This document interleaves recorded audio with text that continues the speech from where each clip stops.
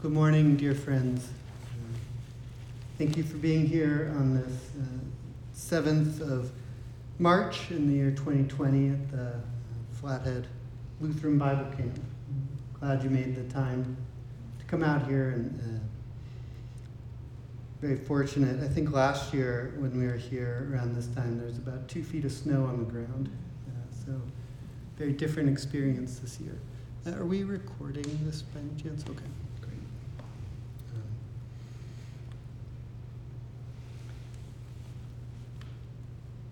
I wanted to share a little bit about this theme that of practicing from the inside out. A lot of this is born from all of our experience in the world and about our experience of suffering in the world, and our experience of how we relate to that suffering. When the Buddha was still a prince, before he was the Buddha, he touched into the suffering that we all experience, the suffering of aging, the suffering related to illness, and the suffering related to dying. And he had a deep, deep desire to ease that suffering. And he spent many years practicing and cultivating meditation and ways of training the mind and the body, both through deep kind of absorption meditations as well as deep ascetic practices. And what he realized during all those practices is that when he was finished with the meditation, when he kind of left that absorption meditation of bliss, of letting go, that suffering was still there. Old age, illness, death was still there. It didn't go anywhere. He was able to not engage with it for a time. But it didn't satisfy that desire he had to end suffering. And so he began that practice of asceticism, of denying the body food, comfort, even grooming, and practiced for years just trying to trying not to feel or not be attached to the body and what the body was asking. And he practiced so rigorously that he almost died. He was offered a bowl of rice by a young girl from the village. And he accepted it because he realized that without his body, without him being alive, he was also not able to end suffering. He hadn't found the answer yet. So he accepted that. His friends in the ascetic community shunned him for eating. They thought that he was weak. And he went off by himself, and he sat down under the Bodhi tree. And he just practiced. He just practiced following his breathing. He just had that deep, deep question, how to end suffering. And he made a determination. Luckily, he had those years of ascetic practices, so he could make this determination that he would sit there until he figured it out. And as the story goes, he was there for about 7 days and nights, and as Venus was rising one morning, he figured it out how to end suffering. And then he had a choice. And this is the part that I think is really interesting, because he figured out how to end suffering. So he was free of suffering at this point, as the story goes. And he could have just lived the remainder of his life free of suffering. He was in his 30s when he did this. And he made a choice at that moment that, well, I think I need to share this with other people. I need to bring this out into the world. So who knows how many people before the Buddha have discovered how to end suffering? We don't know. But we do know that this person made a conscious decision to go out and to share this practice, these teachings with other people. So I think the Buddha was the first engaged Buddhist, where he realized that being free of suffering by himself was not enough. It wasn't enough to just live his life free of that suffering.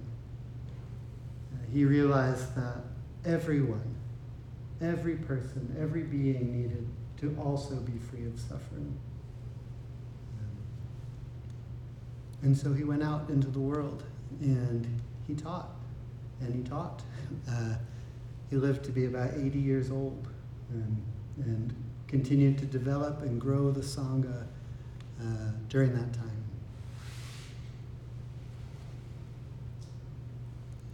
And so, we have this image of the Buddha sitting serenely, sitting beautifully, embodying peace, embodying freedom from suffering. But I also want to bring that image of the Buddha as a Sangha builder, as a human being who decided that we can all benefit from this.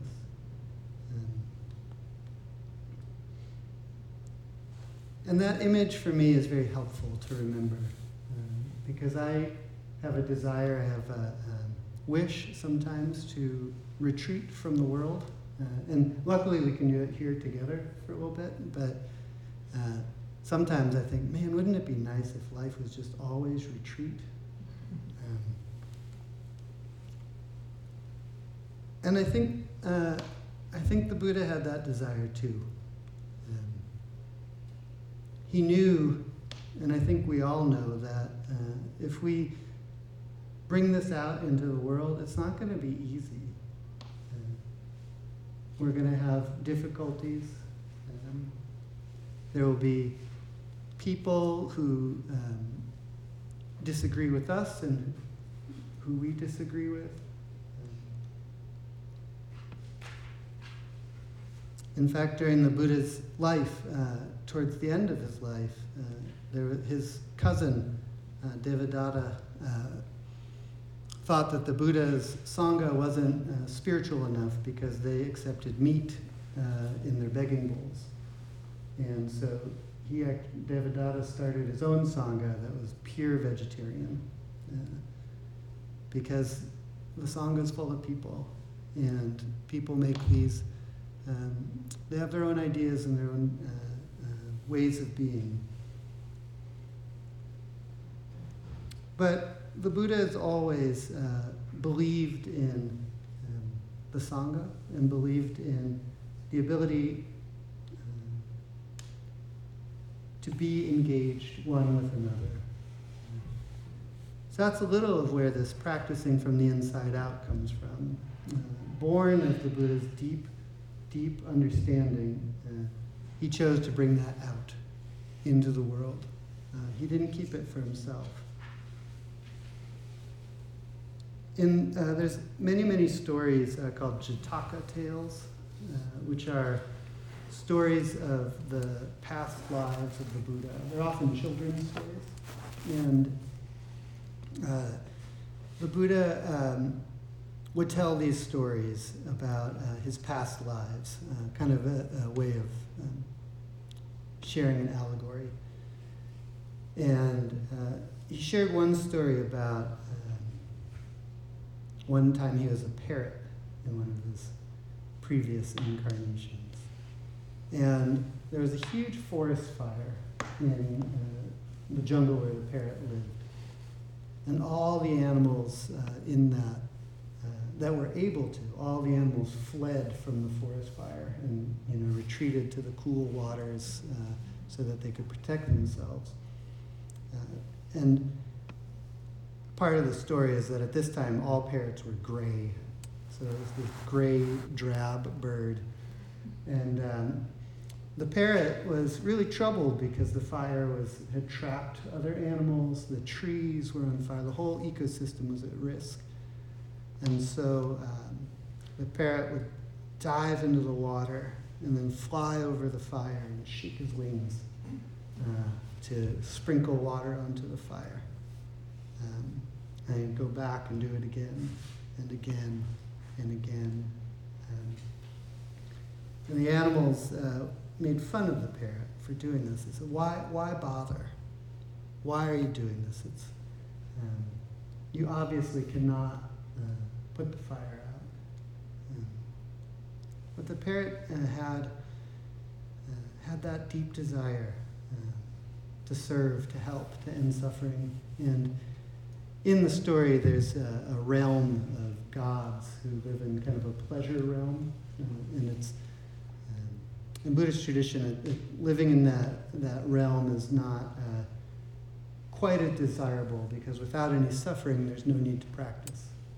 Because the Buddha had to have suffering in order to practice. But the gods were in this realm enjoying themselves and looked down and saw the parrot doing its darndest to put the fire out. And it broke their hearts to see that. Because here they were with all this power, all this ability, all this pleasure, and they did nothing but watched. And it moved the gods to tears, and those tears manifested in our world as a rainstorm and put the fire out. Also, when the tears landed on the parrot was given bright colors so that people would notice it. You don't notice the drab gray bird, but you notice the colorful one.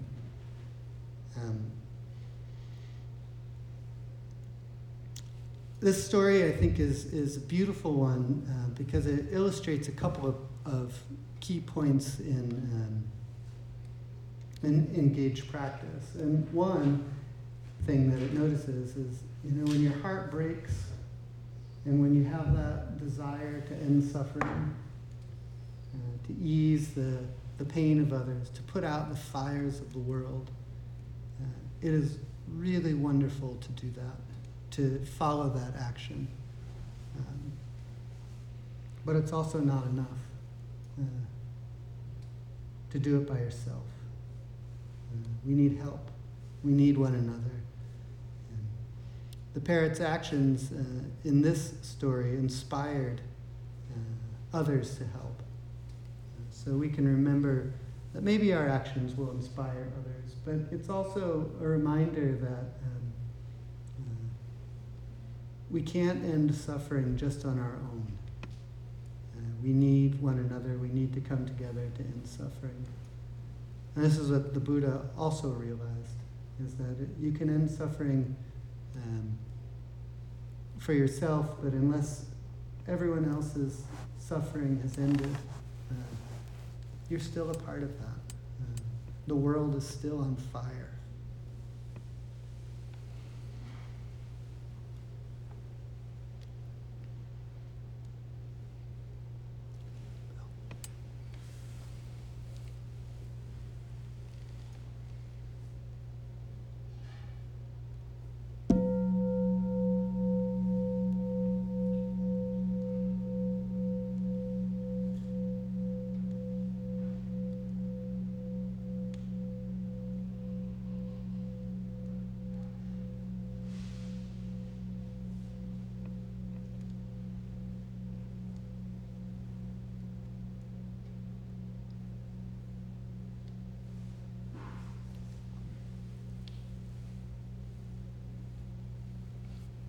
I'd like to spend a little time talking about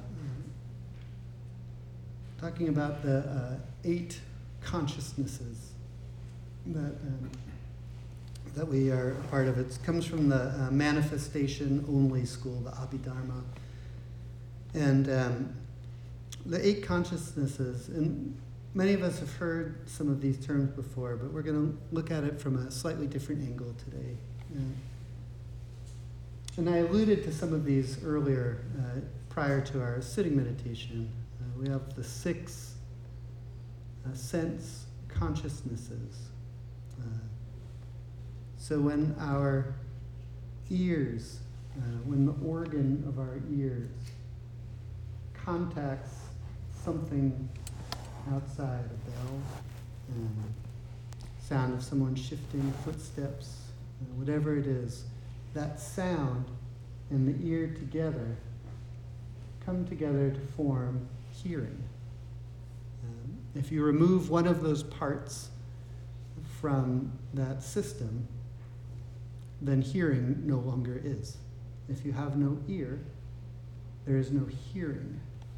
There might still be sound, but there isn't hearing anymore. Likewise, for the other consciousnesses, the sight, when our eyes contact the object of our sense, when we have a perceiver, the thing perceived, and that contact forms consciousness. So we have sight, or seeing consciousness.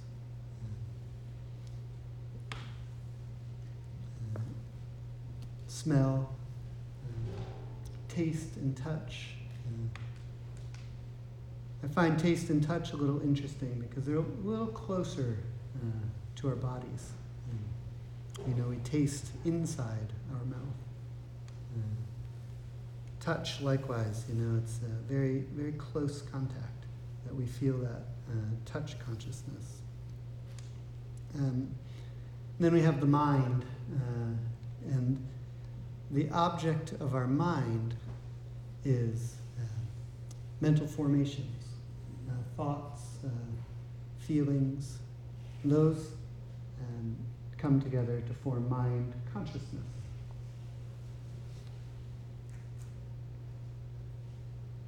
So those 6 are somewhat clear, and I hope,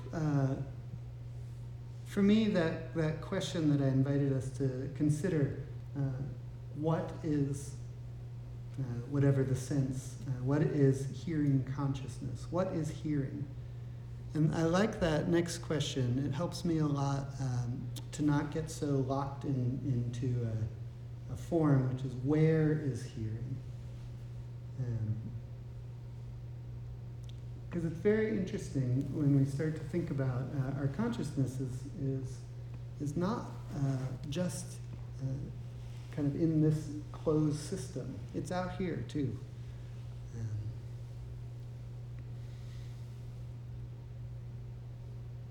And it becomes very powerful when we remember that you're seeing me, I am the object of your consciousness right now, of your seeing consciousness, but you are also mine.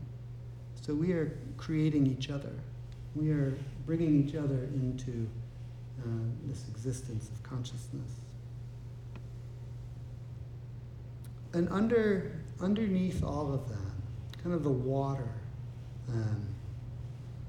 is what we call the alaya, or the store consciousness. Store consciousness contains the seeds of all existence. All of our experience, even our form, and the form of the world is all part of this store consciousness. We often think about or study store consciousness as something that's ours, where we think about the seed of anger is in me, and when that seed is watered, it blooms into up here into my mind and body consciousness.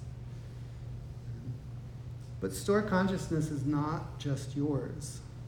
It's everybody's. And so in a very real way, when that seed of anger develops, the the whole world's seed of anger also develops.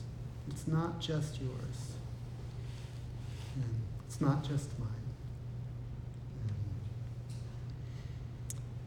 And there's one seed in particular that is very tricky to work with. And this is the seventh, I guess in my numbering here, the eighth consciousness. So we have the six senses, the store consciousness. And then there's a seed called manas. That manas contains ignorance, delusion, and when that seed is watered in the store consciousness, it emerges and immediately turns around and grabs onto some seeds in store consciousness and says, these are mine, this is me, this is myself.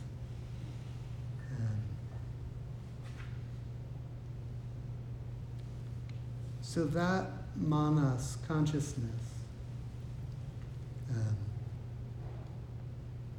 is born of the store consciousness. And it lives in this realm of kind of imagination almost, of delusion. It lives in this realm of representation. Let me explain that for a moment. In Buddhism, they talk about three modes of perception. Things just as they are is one mode. The second mode is representation. The third mode is the realm of images. Images are very clear. We can, when we just, imagine whatever you want. A white elephant. Right? That's in the realm of images. We rarely contact things just as they are. When a baby is born,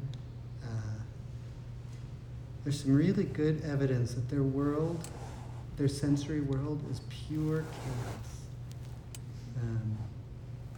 Their ability to, it's just a world of shape and color and sound,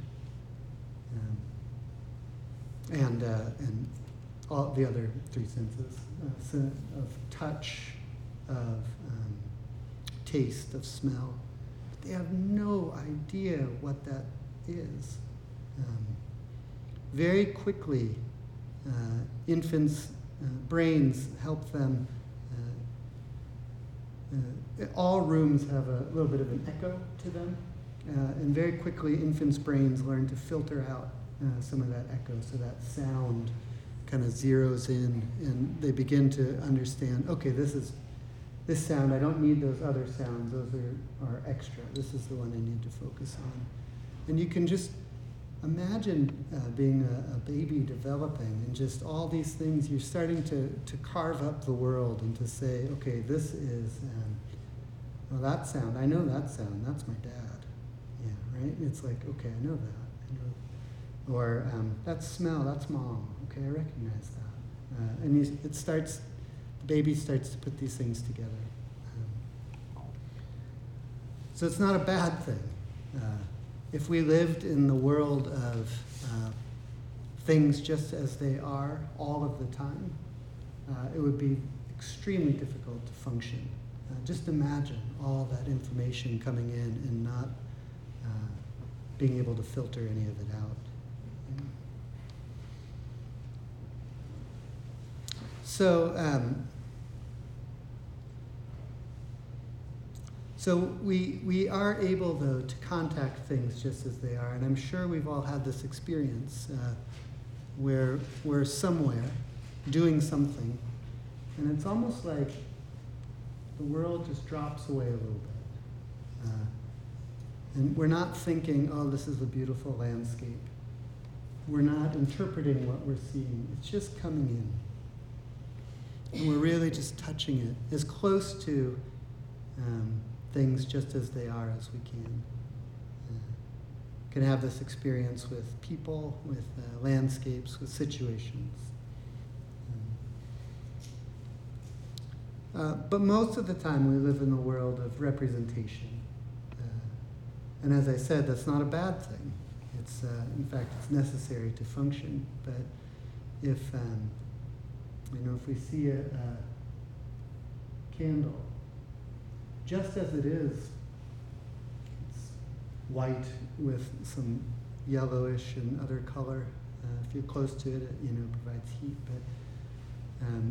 But our brain puts it into candle. Now we have a representation. And then if you close your eyes, you can still see the candle. That's the realm of images. Manas, that consciousness which comes up out of store consciousness and then turns around and grabs onto the seeds, lives solely in the world of representation. Manas is incapable of touching things just as they are.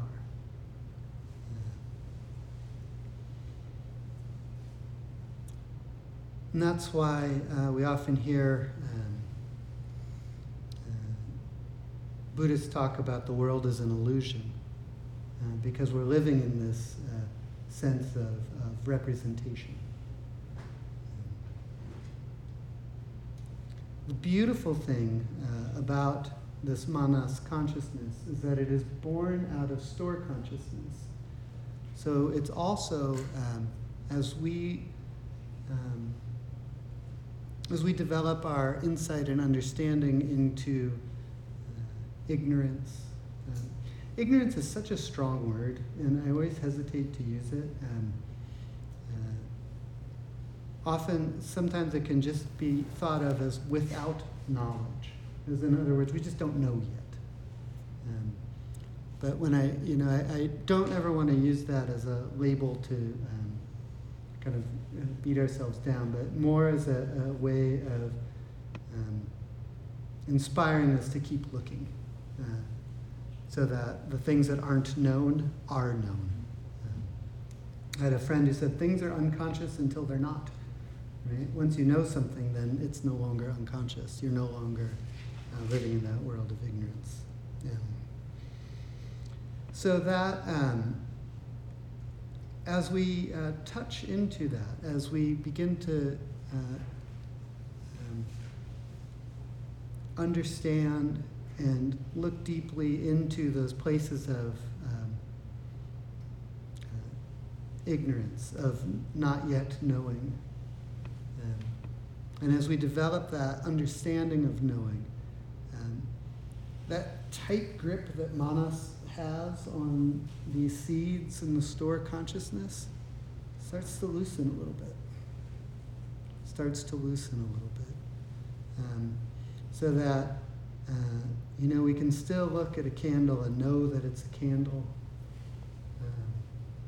but we're not holding on so tightly to that idea of a candle. And that happens inside of ourselves too. Whatever labels you carry for yourself, Manas is holding on to those very tightly. And so when we start to touch into this idea of store consciousness being everywhere, all the time, not something that's just ours, it helps to loosen that grip a little bit on Manas's ignorance learns, and we begin to develop a little bit more freedom, flexibility, ability to move in the direction of things just as they are. And the reason for that is Manas always lives in that world of representation, but we have these other consciousnesses that can help us to touch into that store consciousness. If we over-identify with Manas, it's very, very difficult to find freedom. We can even think of it as trapping, not allowing store consciousness to be as beautiful as it is in the world.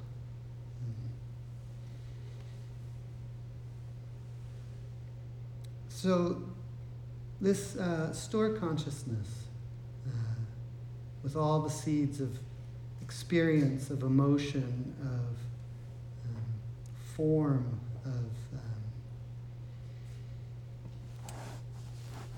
of the whole universe, is both ours and not ours. It's collective and it's individual, but it's also neither collective nor individual. Manas is wanting it to be ours. Right? It grabs onto this little sliver and says, mine.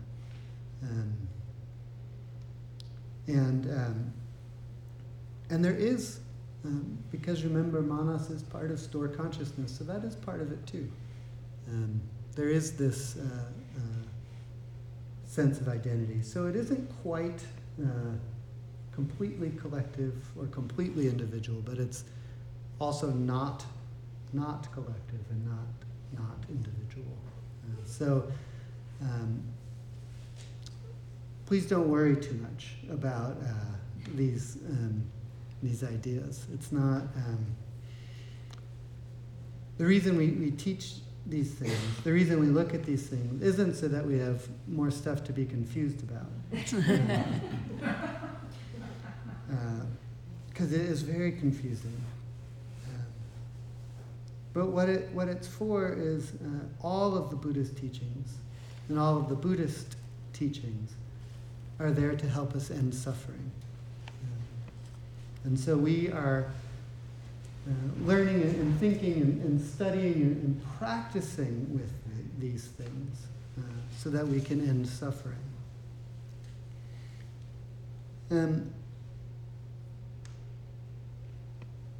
One part of Manas that is helpful for me to think about is that we are embedded not just in our bodies and our senses, but we're embedded in these nested systems in our lives. You have your personal family system where you grew up and were emerged. We have a cultural system. Many of us experience a gender system where men and women, boys, little girls, they're treated differently. And those things become, Manas starts to grab onto those and put them into the pile of seeds, right? It just grabs onto that more and more. We have our more kind of social system, our country, and the values that we're taught and that we're told. All of these things are part of us. And these systems, a lot of them, as we know, cause a lot of suffering, a lot of harm. A look at the way that we treat our earth.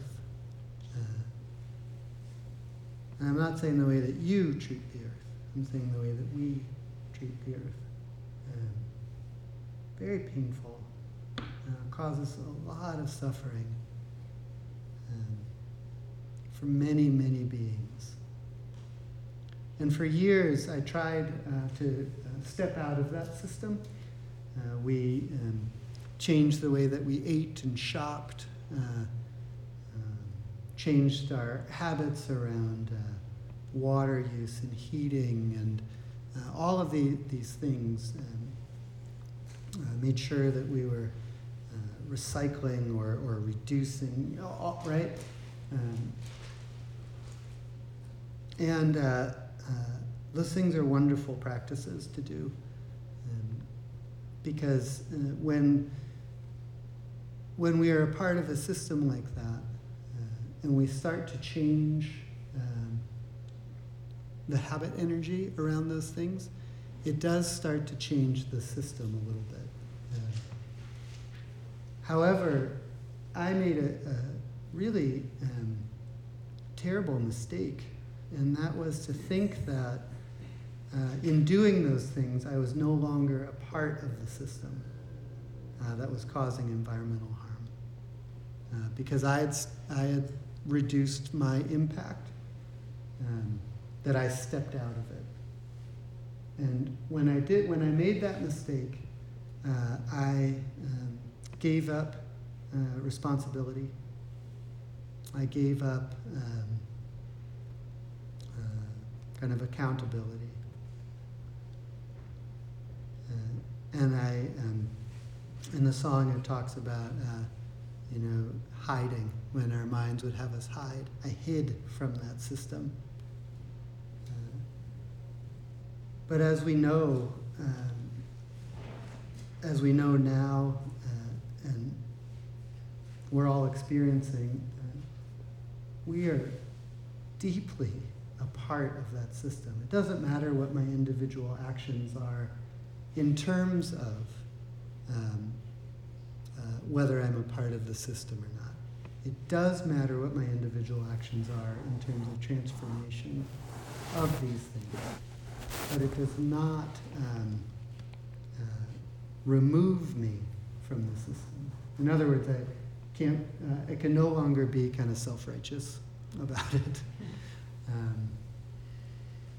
Nor am I in a very good position to blame or judge others for their actions. Because we all have that impulse, right? When we I saw one of my coworkers throw, a soda can away. I was like, "Come on!"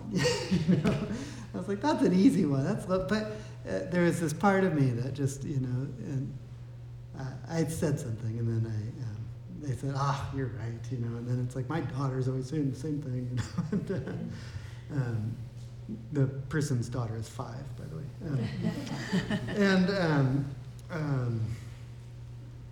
but it doesn't mean that I'm not a part of that system that's causing environmental harm just because I'm changing some of my actions.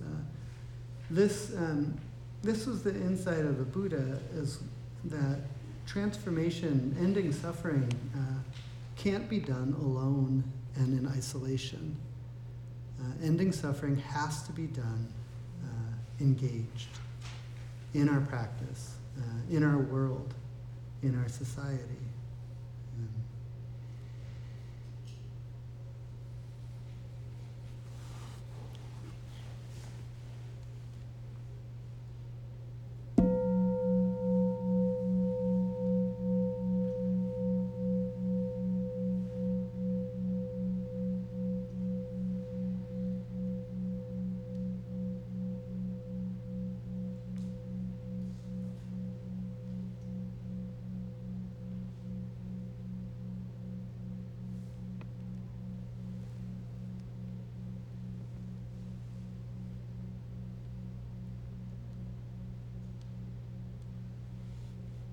For me, these practices that we talked a little bit about with our senses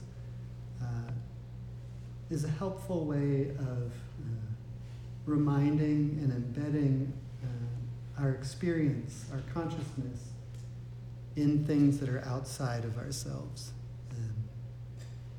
It's a little more neutral to say that, the bird song in my ear contact each other and create ear consciousness.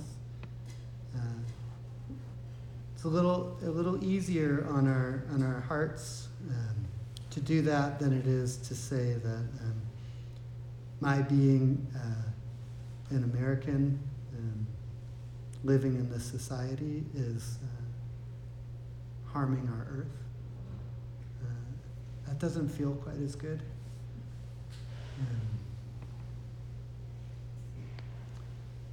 But it does remind me of where to start looking for transformation. These systems that we're a part of are so close to us, just like our body is. Just like we can't step outside of our body to practice, right? We're in it.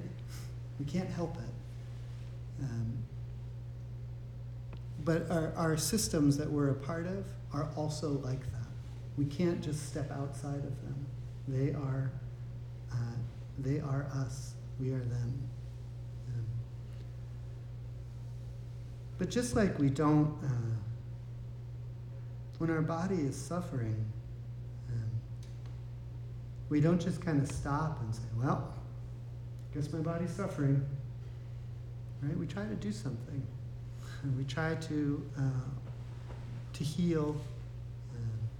Boy, a real simple example is when we're sitting and our body's uncomfortable. Sure, maybe for a little bit we might say, like, oh, how uncomfortable is it? Is this a discomfort I can live with? But there comes a time when we just need to move. And it's the same thing with these systems that we're a part of.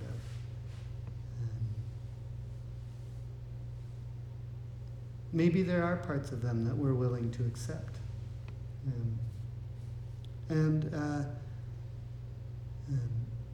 My concern, kind of born of my own experience, is that I just developed that learned helplessness where you just stop trying to change things. The self-help industry knows this desire in ourselves very well. So when you're suffering, here's a way that you can avoid that suffering, right? So let's think about mindfulness practice. Let's imagine that you are in a large corporation that has a work environment that is very stressful. And one day the management team comes in and they say, hey, we've got this new program that will really help you. It's called mindfulness. It helps you focus and be in the present moment. It helps you reduce stress. And so they give this to the employees. The management team says, here you go, here's this program, we'll even give you company time to do it. And then the employees kind of work at this mindfulness. They figure out ways of noticing when they're stressed and taking a breathing break, right? All these things. My question is, what else is the corporation doing to relieve stress? They're not doing anything. In fact, they're making it the employee's responsibility to manage their stress.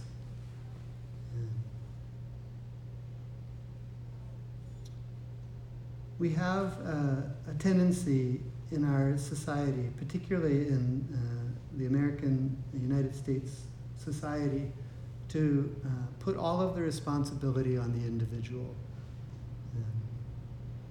If you're suffering, it's because you are not practicing hard enough or right enough or well enough. Sometimes that might be true, and sometimes it is not true.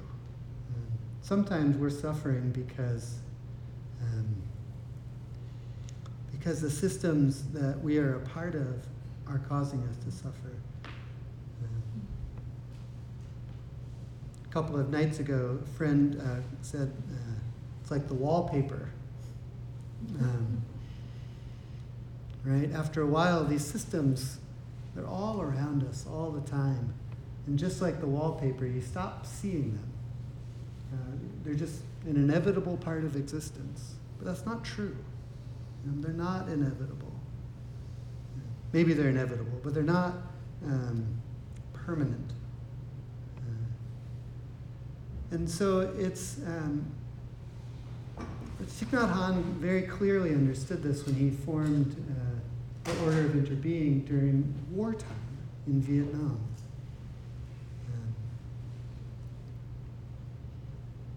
There were villages that were destroyed, and the Order of Interbeing at that time, which was 6 people, went in with another group of activists and rebuilt the villages. And then they were destroyed again, and they were rebuilt again. Because it wasn't okay to just sit and practice breathing, accepting, being in the present moment alone. That was the base, the foundation. But the work of transformation happened out in the world.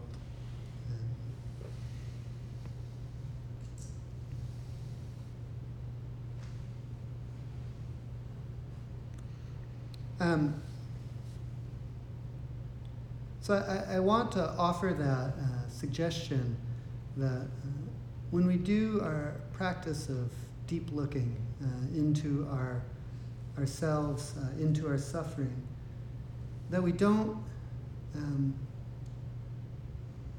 take all of it. That we remember that we are not in isolation. We don't live separate from everything else that we're a part of. Our practice gives us the responsibility to work towards uncovering those and towards transforming some of those seeds, but it also gives us the invitation to do that out in the world, to do that together. And it's interesting,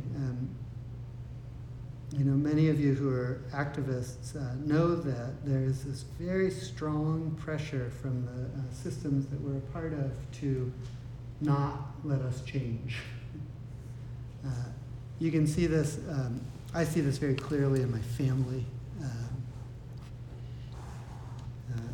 I have these great insights, and then I would go home, and wouldn't matter how old I was about 15, right? It's because, family would engage with me in that way, and then I would engage back in the same way. But when we start to change those habits, when we start to shift the system that lives in us, that family system that is a part of us, when we start to loosen that, when we start to allow mamas to just be a little broader, to allow us to touch more deeply into that store consciousness, the family works really hard to not let us do that. I have this experience where my parents will be frustrated in some way that I'm not responding in a particular way that's very familiar to them. Even if I'm doing something different, they try to put it into a box of like, oh, well, you'll just always do that. But it's okay. It's all right. And the amazing thing is that the more we start to loosen those knots from that system, the more that the system kind of rises up in a good way to transform. So what happens is those pressures that try to get us to change start to ease a little bit, and instead of trying to fit the old habit, a new system starts to emerge.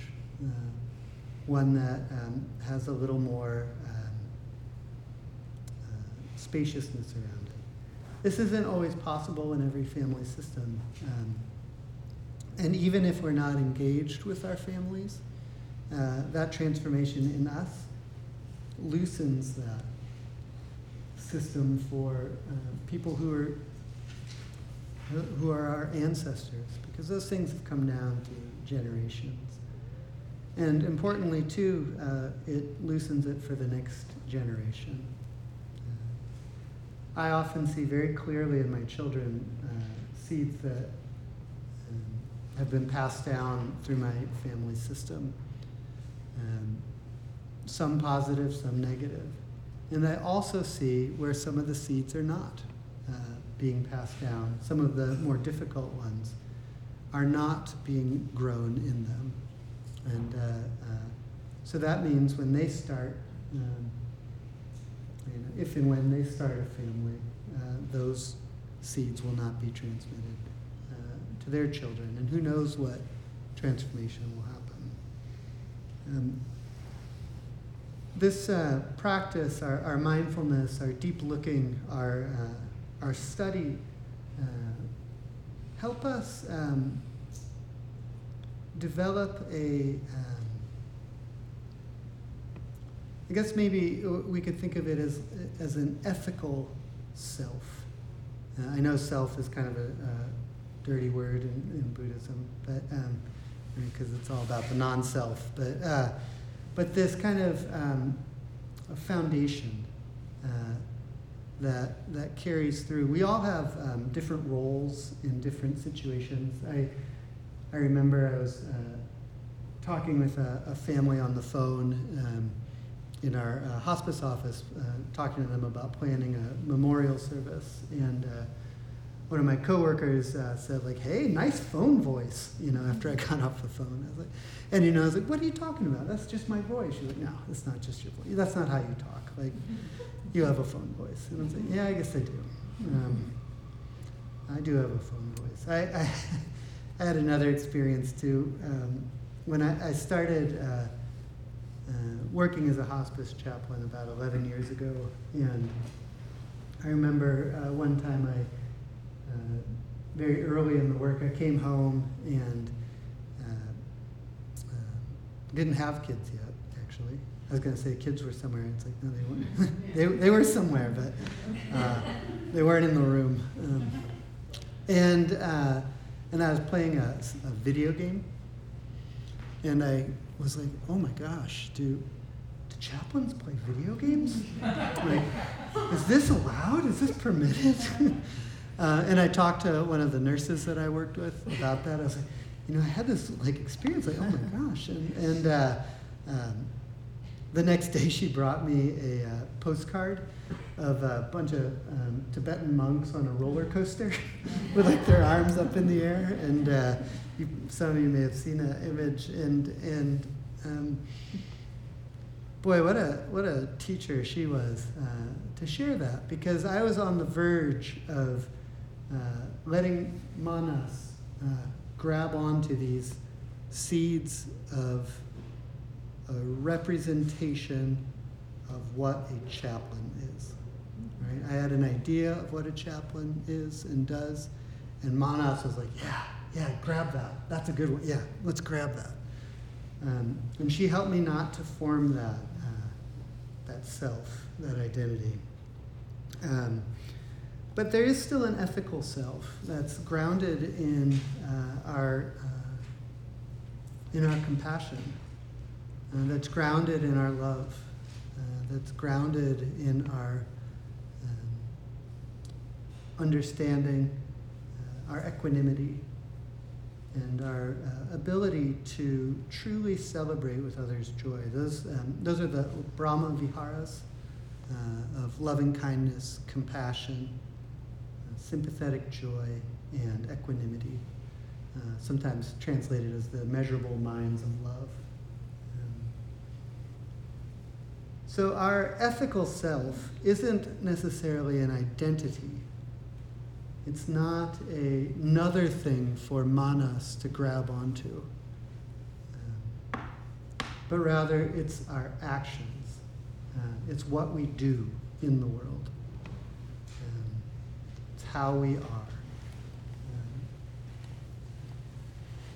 We have to be careful because we want to develop that. You can see very easily how Manas wants to grab onto that and say, like, yeah, you're a compassionate person. Yeah, that's you. Grab it. And if Manas wants to grab onto that, that's fine. But let's be careful not to allow Manas to think that that is enough. To think that being a compassionate person, which of course, as we know, as we heard, is just a representation. What matters is what we do, how we are, how we live. So we're familiar with the 5 remembrances. They're a daily practice of reminding ourselves that we are of the nature to grow old. There's no escaping growing old. I'm going to back up. That's how it's translated. I would like to change that to we are of the nature to age, because I've worked with too many people who do not grow old, but they did age. So we are of the nature to age. There's no escaping aging. We are of the nature to have ill health. There's no escaping ill health. And we are of the nature to die. There's no escaping death. Everyone we love and everything that is dear to us is of the nature to change. There's no escape from being separated from them. Those are the 4. The 3 were the first 3 are what the Buddha saw when he was able to leave his palace and actually witness suffering in the world. The 4th is a reminder that nothing is of the nature to stay the same. And then the last remembrance is that we inherit the results of our body, speech, and mind. Our actions are the ground on which we stand. So we don't want to get caught by this self, this representation of self that the Manas is really good at creating.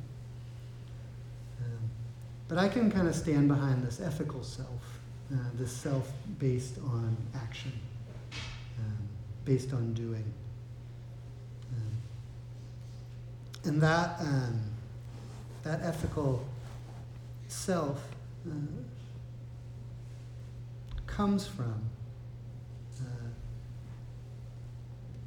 just a deep, deep felt experience and understanding of suffering in the world.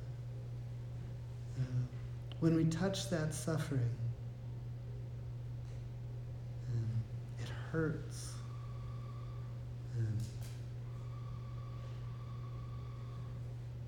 It's big. It's universal. We all have it.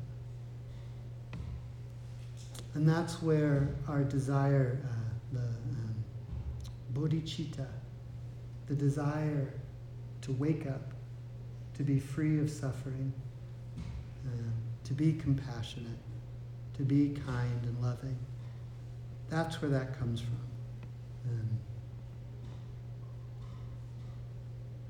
Because it's a beautiful, beautiful practice.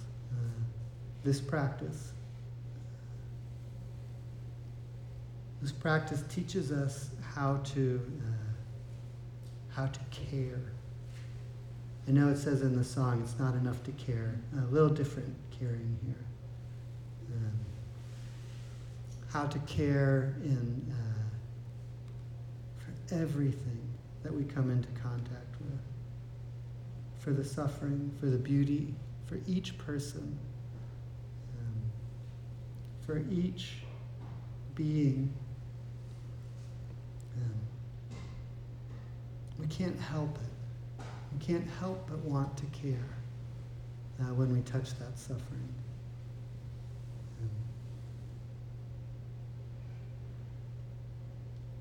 Because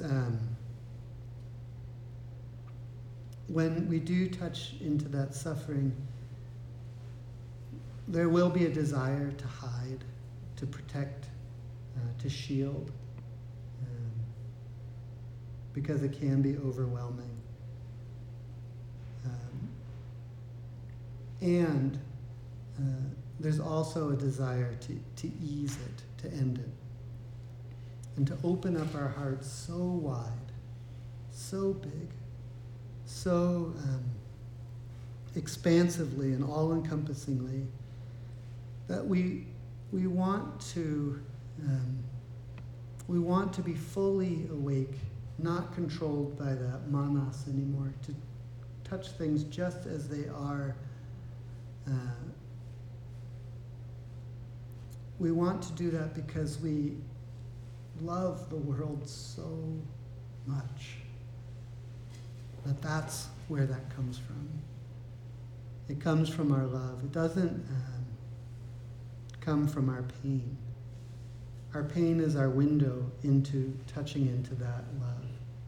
Because just as deep as the suffering in the world is, also as deep is the love and the care that we can exhibit.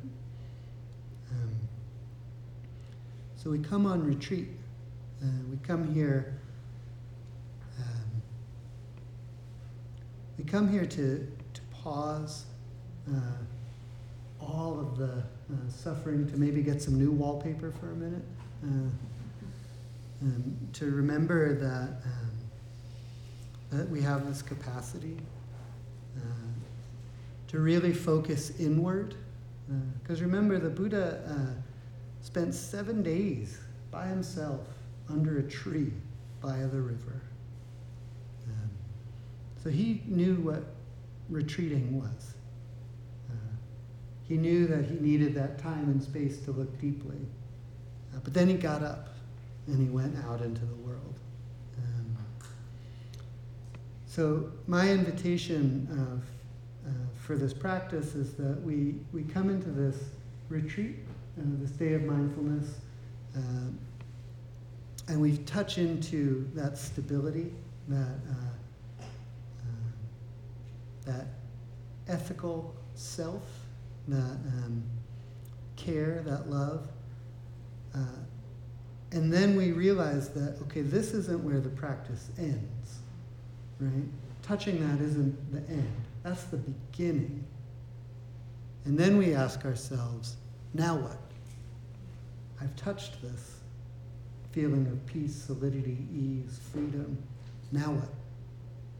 That's our invitation, is what happens after we leave.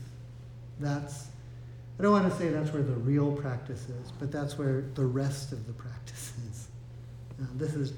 This environment is just a tiny part of the rest of the practice.